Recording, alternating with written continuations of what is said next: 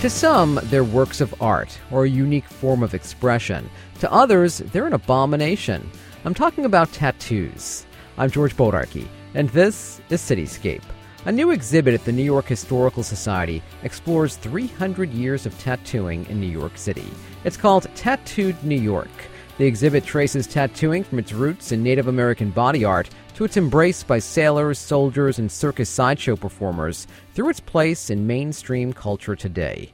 I recently walked through the exhibit with the most knowledgeable of guides. My name is Cristian Petru Panaite, and I'm the curator of Tattooed New York at the New York Historical Society. So, Cristian, what inspired this exhibit about tattooing? Actually, our museum director, Margie Hoff, came to me one day and asked me if I could look in the tattoo history of New York and see if there is a story there. And reading a couple of books and just doing field research, I easily realized there is a great story to tell, and New York has played such a significant role in the development of modern tattooing. How far back did you trace tattooing?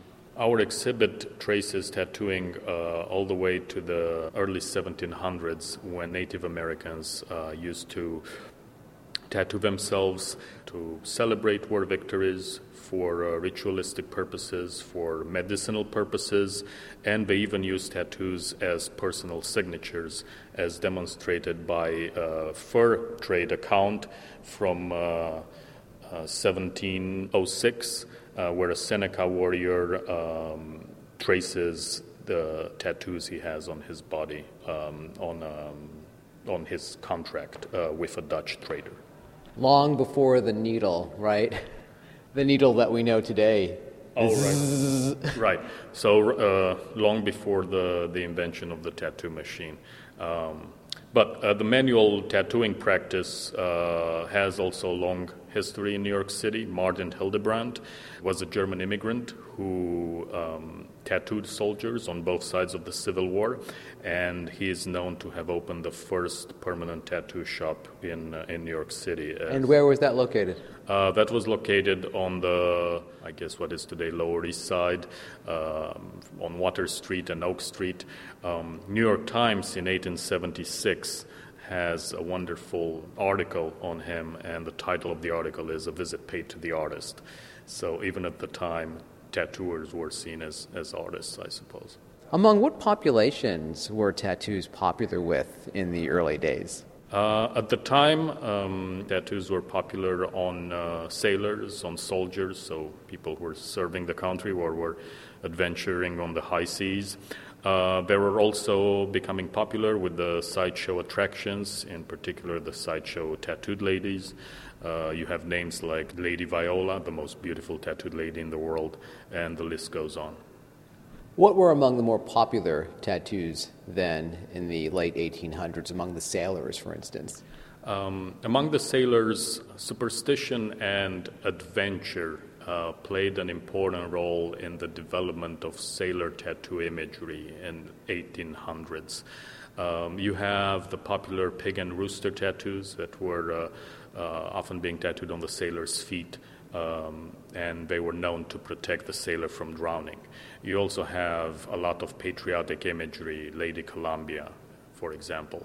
You have tattoos commemorating lost ones. You have tattoos like Homeward Bound, which is a design of a full-rigged ship meant to symbolize the sailor traveling around the world, traveling around Cape Horn, and hoping to return home. At one time in New York City, tattoos were particularly popular among high society, right? Even folks like R.H. Macy of the department store fame had a tattoo.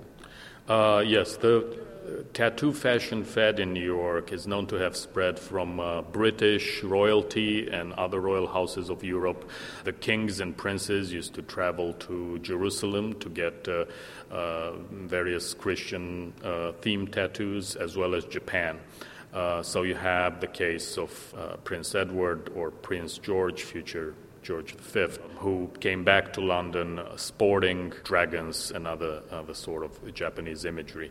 Obviously, the New York high society followed suit And you have reports of Vanderbilt hares being tattooed, the members of the New York Tennis and Racquet Club being tattooed, R.H. Macy, as you just said, but his story is also related to the sailors, having been a sailor himself. Dorothy Parker. Teddy Roosevelt. Teddy Roosevelt had a tattoo? Allegedly, from what we read, he may have sported the family crest on his chest. At some point, though, tattoos fell out of favor, right, in New York City? Tattoos have often been seen as controversial, despite their arrival as high fashion elements, despite having found their way on various public figures, as we discussed. Tattoos did end up having a less than stellar reputation. After World War II, they seem to have fallen out of fashion and having been embraced by gang members. New York photographer Bruce Davidson has beautifully captured tattoos on gang members, such as his series from 1959 when he documents the life of the Joker's gang from Brooklyn. There was a time when tattooing was illegal in New York City, and I think a lot of people will be surprised to learn, perhaps for the first time, I actually was surprised to learn that tattooing was illegal for some 40 years, and it was only in the late 1990s that it became legal again. Tattooing was banned in 1961 in New York City, and there are various accounts, the official line being hepatitis scare and outbreak. Once the ban was instituted, tattoo artists, some moved out of the city, some worked right on the outskirts, for example, in Long Island or on Mount Vernon, and there were quite a few who kept working in their apartments or in various shop settings. For example, Tony Danesa was a tattoo artist who worked out of a carpentry shop in Midtown Manhattan, and he was carrying his designs on window blinds, on window shades. This was a very innovative, smart way to display your designs, but also to hide them in case an inspector would come in. And we have one of his window shades in our exhibit. That's fantastic. So walk us around the exhibit. Here we are. We start in deep local roots. This takes us back to the Native Americans. Right. We begin our story with some of the earliest documented accounts of Native American tattooing, including this Fur Trader's account book from early 1700s that has a pictograph of a Seneca warrior's tattoos, and the pictograph stands as his personal signature. We have the series of mezzotints of the 4 Indian kings. And again, some of the tattoo designs you see here represent protective spirits, manitous, bird-like plumage designs, and there are a few more. We also look at other Western representations of Native American body art in 1800s, the idea of the noble savage, which often comes with tattoos. And then we have one of the very few and probably the earliest depiction of Native American body art by a Native American, David Cusick, a wonderful watercolor from our very own collection. As we move forward in this, I didn't say like the 3 parts of the show. The narrative of Tattooed New York is divided into 3 sections. A Mark of Identity explores the meaning and symbolism behind tattoos from the perspective of 4 groups: Native Americans, sailors and soldiers, women, and subcultures. This retrospective is organized chronologically, and then you have chronologies within chronologies. The heart of the show, Tattooing as Craft, Art, and Business, celebrates New York City as the birthplace of modern tattooing. We speak about the invention of the tattoo electric machine in 1899 by Samuel O'Reilly, an invention based on Thomas Edison's electric pen.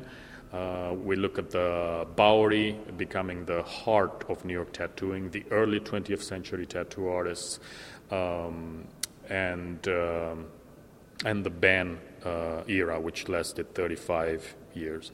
Within the band era, we also look at the new visions, new artists who brought fresh visual influences to the tattoo vocabulary. And in going mainstream, in the last part of the show, we look at tattooing having arrived in mainstream culture, in museums, in galleries. We look at skin as simply another canvas, and we end with the powerful stories tattoos tell. Pretty much the beginning and the end of the show are dedicated to identity, and identity bookmarks the show. At the very end, we look at 9/11 inspired tattoos, breast cancer survivor tattoos, and heritage pride tattoos. So in a way, we bring back some of the groups we discussed in the beginning. No question, a lot of firefighters and police officers after 9/11 got inked to remember their fallen comrades.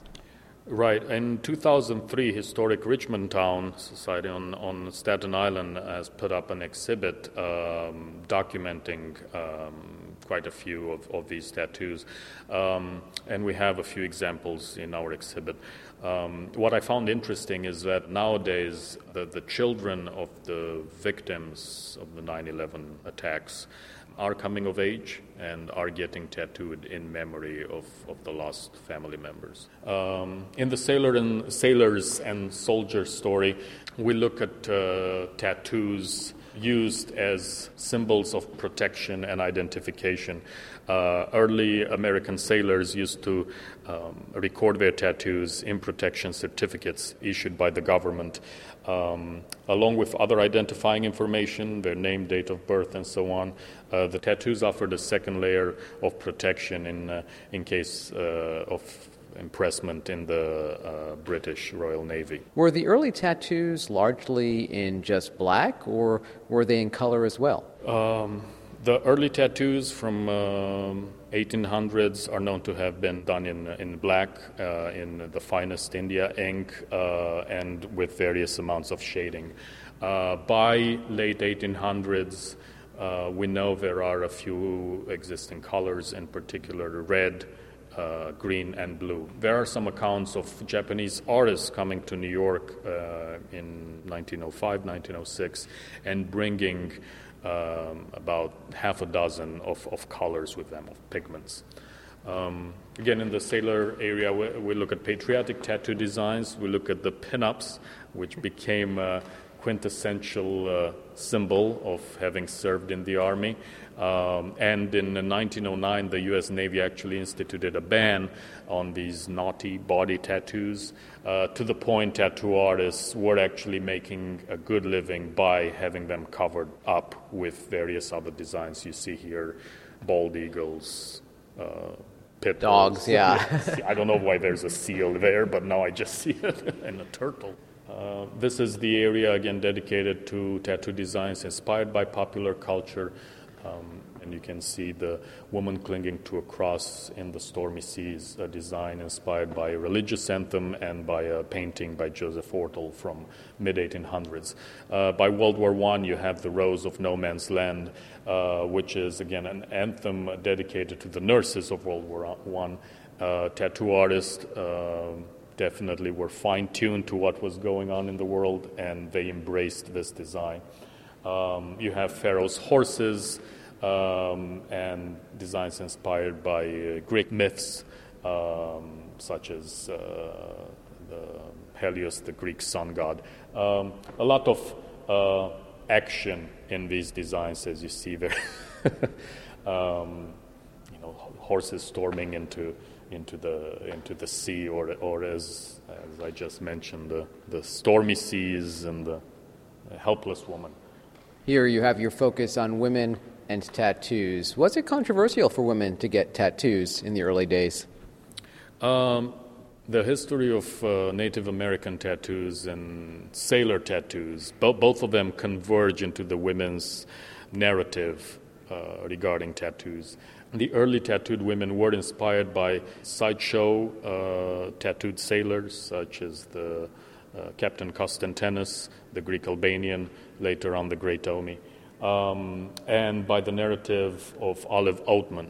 Olive Oatman was captured by the Yavapai Indians in mid-1800s, and she was sold to the Mojave and tattooed on her chin. The tattoos were meant to protect her in the afterlife. After being freed, she arrived to New York and wrote a book, gave lectures, and her story became known nationwide. And allegedly, she inspired various sideshow tattooed ladies with her story of capture. Nora Hildebrand is known to be the first sideshow tattooed ladies, and her story involved being captured by Sitting Bull and being tattooed under pain of death for 365 days by her father. Irene Woodward's narrative in the sideshow, in the spectacle, involves having been tattooed by her father as a measure of protection from being captured by the Indians. By 1930s, you have the narratives of the sideshow ladies change to the point they involve love affairs, one falling in love with a tattoo artist and running away from home. But what's interesting is that even though they were obviously seen as oddities, the sideshow tattooed women, they were making a living and they were independent, and we can look at their tattoos as an early sign of empowerment. Who was Mildred Hull? Mildred Hull is known to have been the first woman tattoo artist to operate a tattoo shop on the Bowery. It was called Tattoo Emporium at 16 Bowery, and she was also operating it with her business partner Tommy Lee.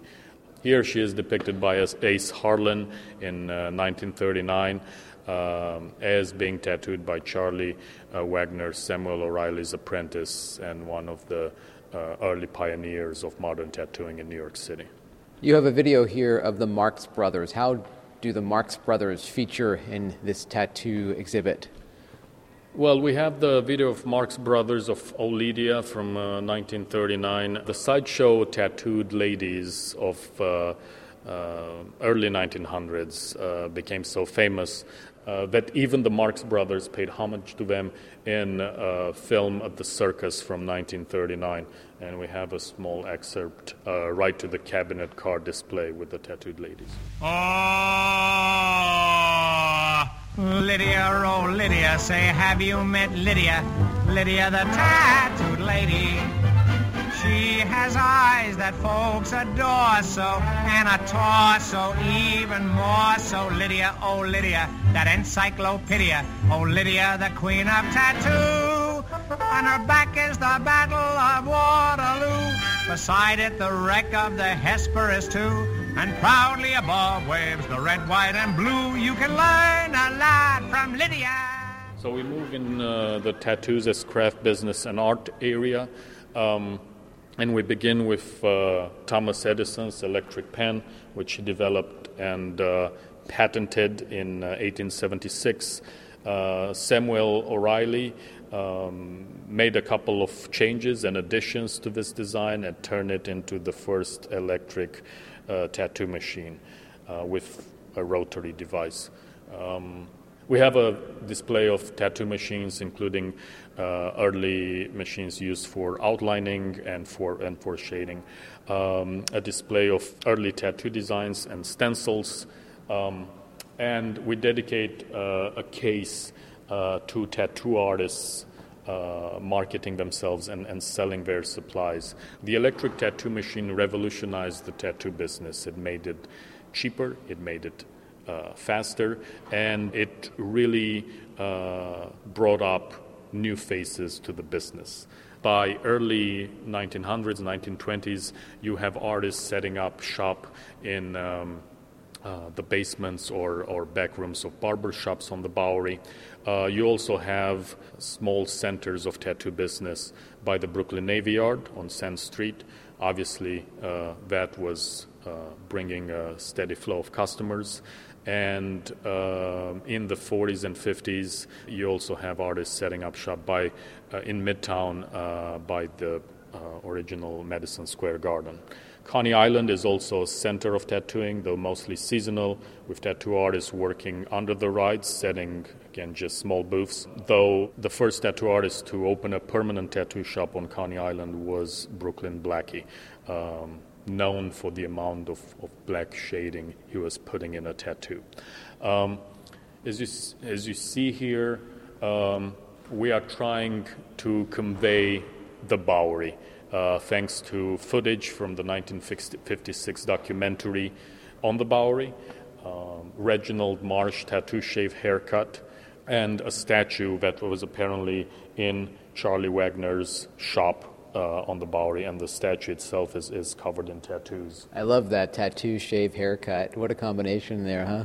The tattoo shave haircut captures the elevated track lines on the Bowery and Willie Moskowitz's barber shop. Willie Moskowitz was a Yiddish-speaking immigrant from Russia, and he set up a barber shop on the Bowery, and he decided to get into tattooing and was taught to tattoo by Charlie Wagner, who had a shop next door.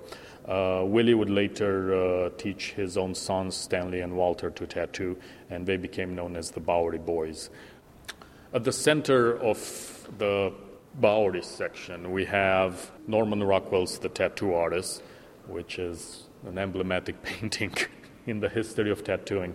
And we have surrounded it with artwork by tattoo artists from the Bowery. I call it a family tree of tattoo artists. You can see how they stole or traded trade secrets, and how they competed for business. So this was a bit like urban archaeology, I call it, because each piece of art comes from a different private collector. And I look at it as a way of reconstructing history.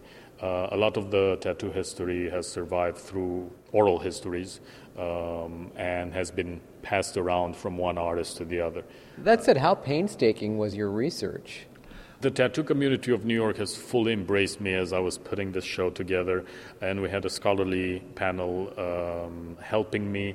The research for the show involved visiting many tattoo parlors all throughout the city, visiting tattoo artists who tattooed during the ban era, and digging through people's private collections, basements.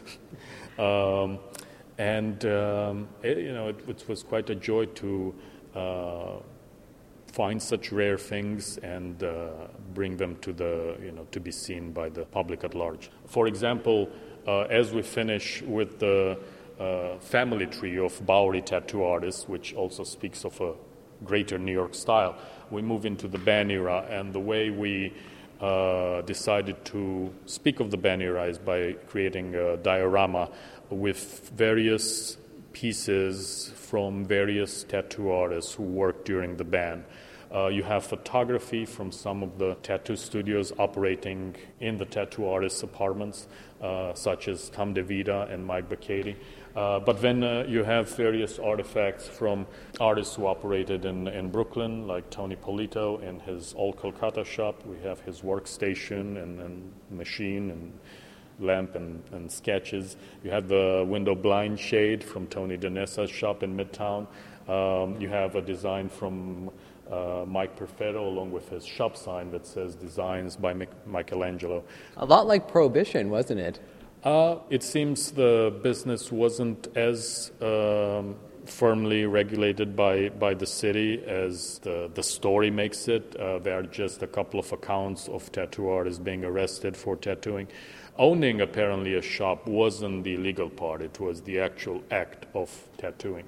What I found fascinating about the tattoo studios functioning in the artists' apartments is this idea of the studios being considered sacred places by everyone who is coming in.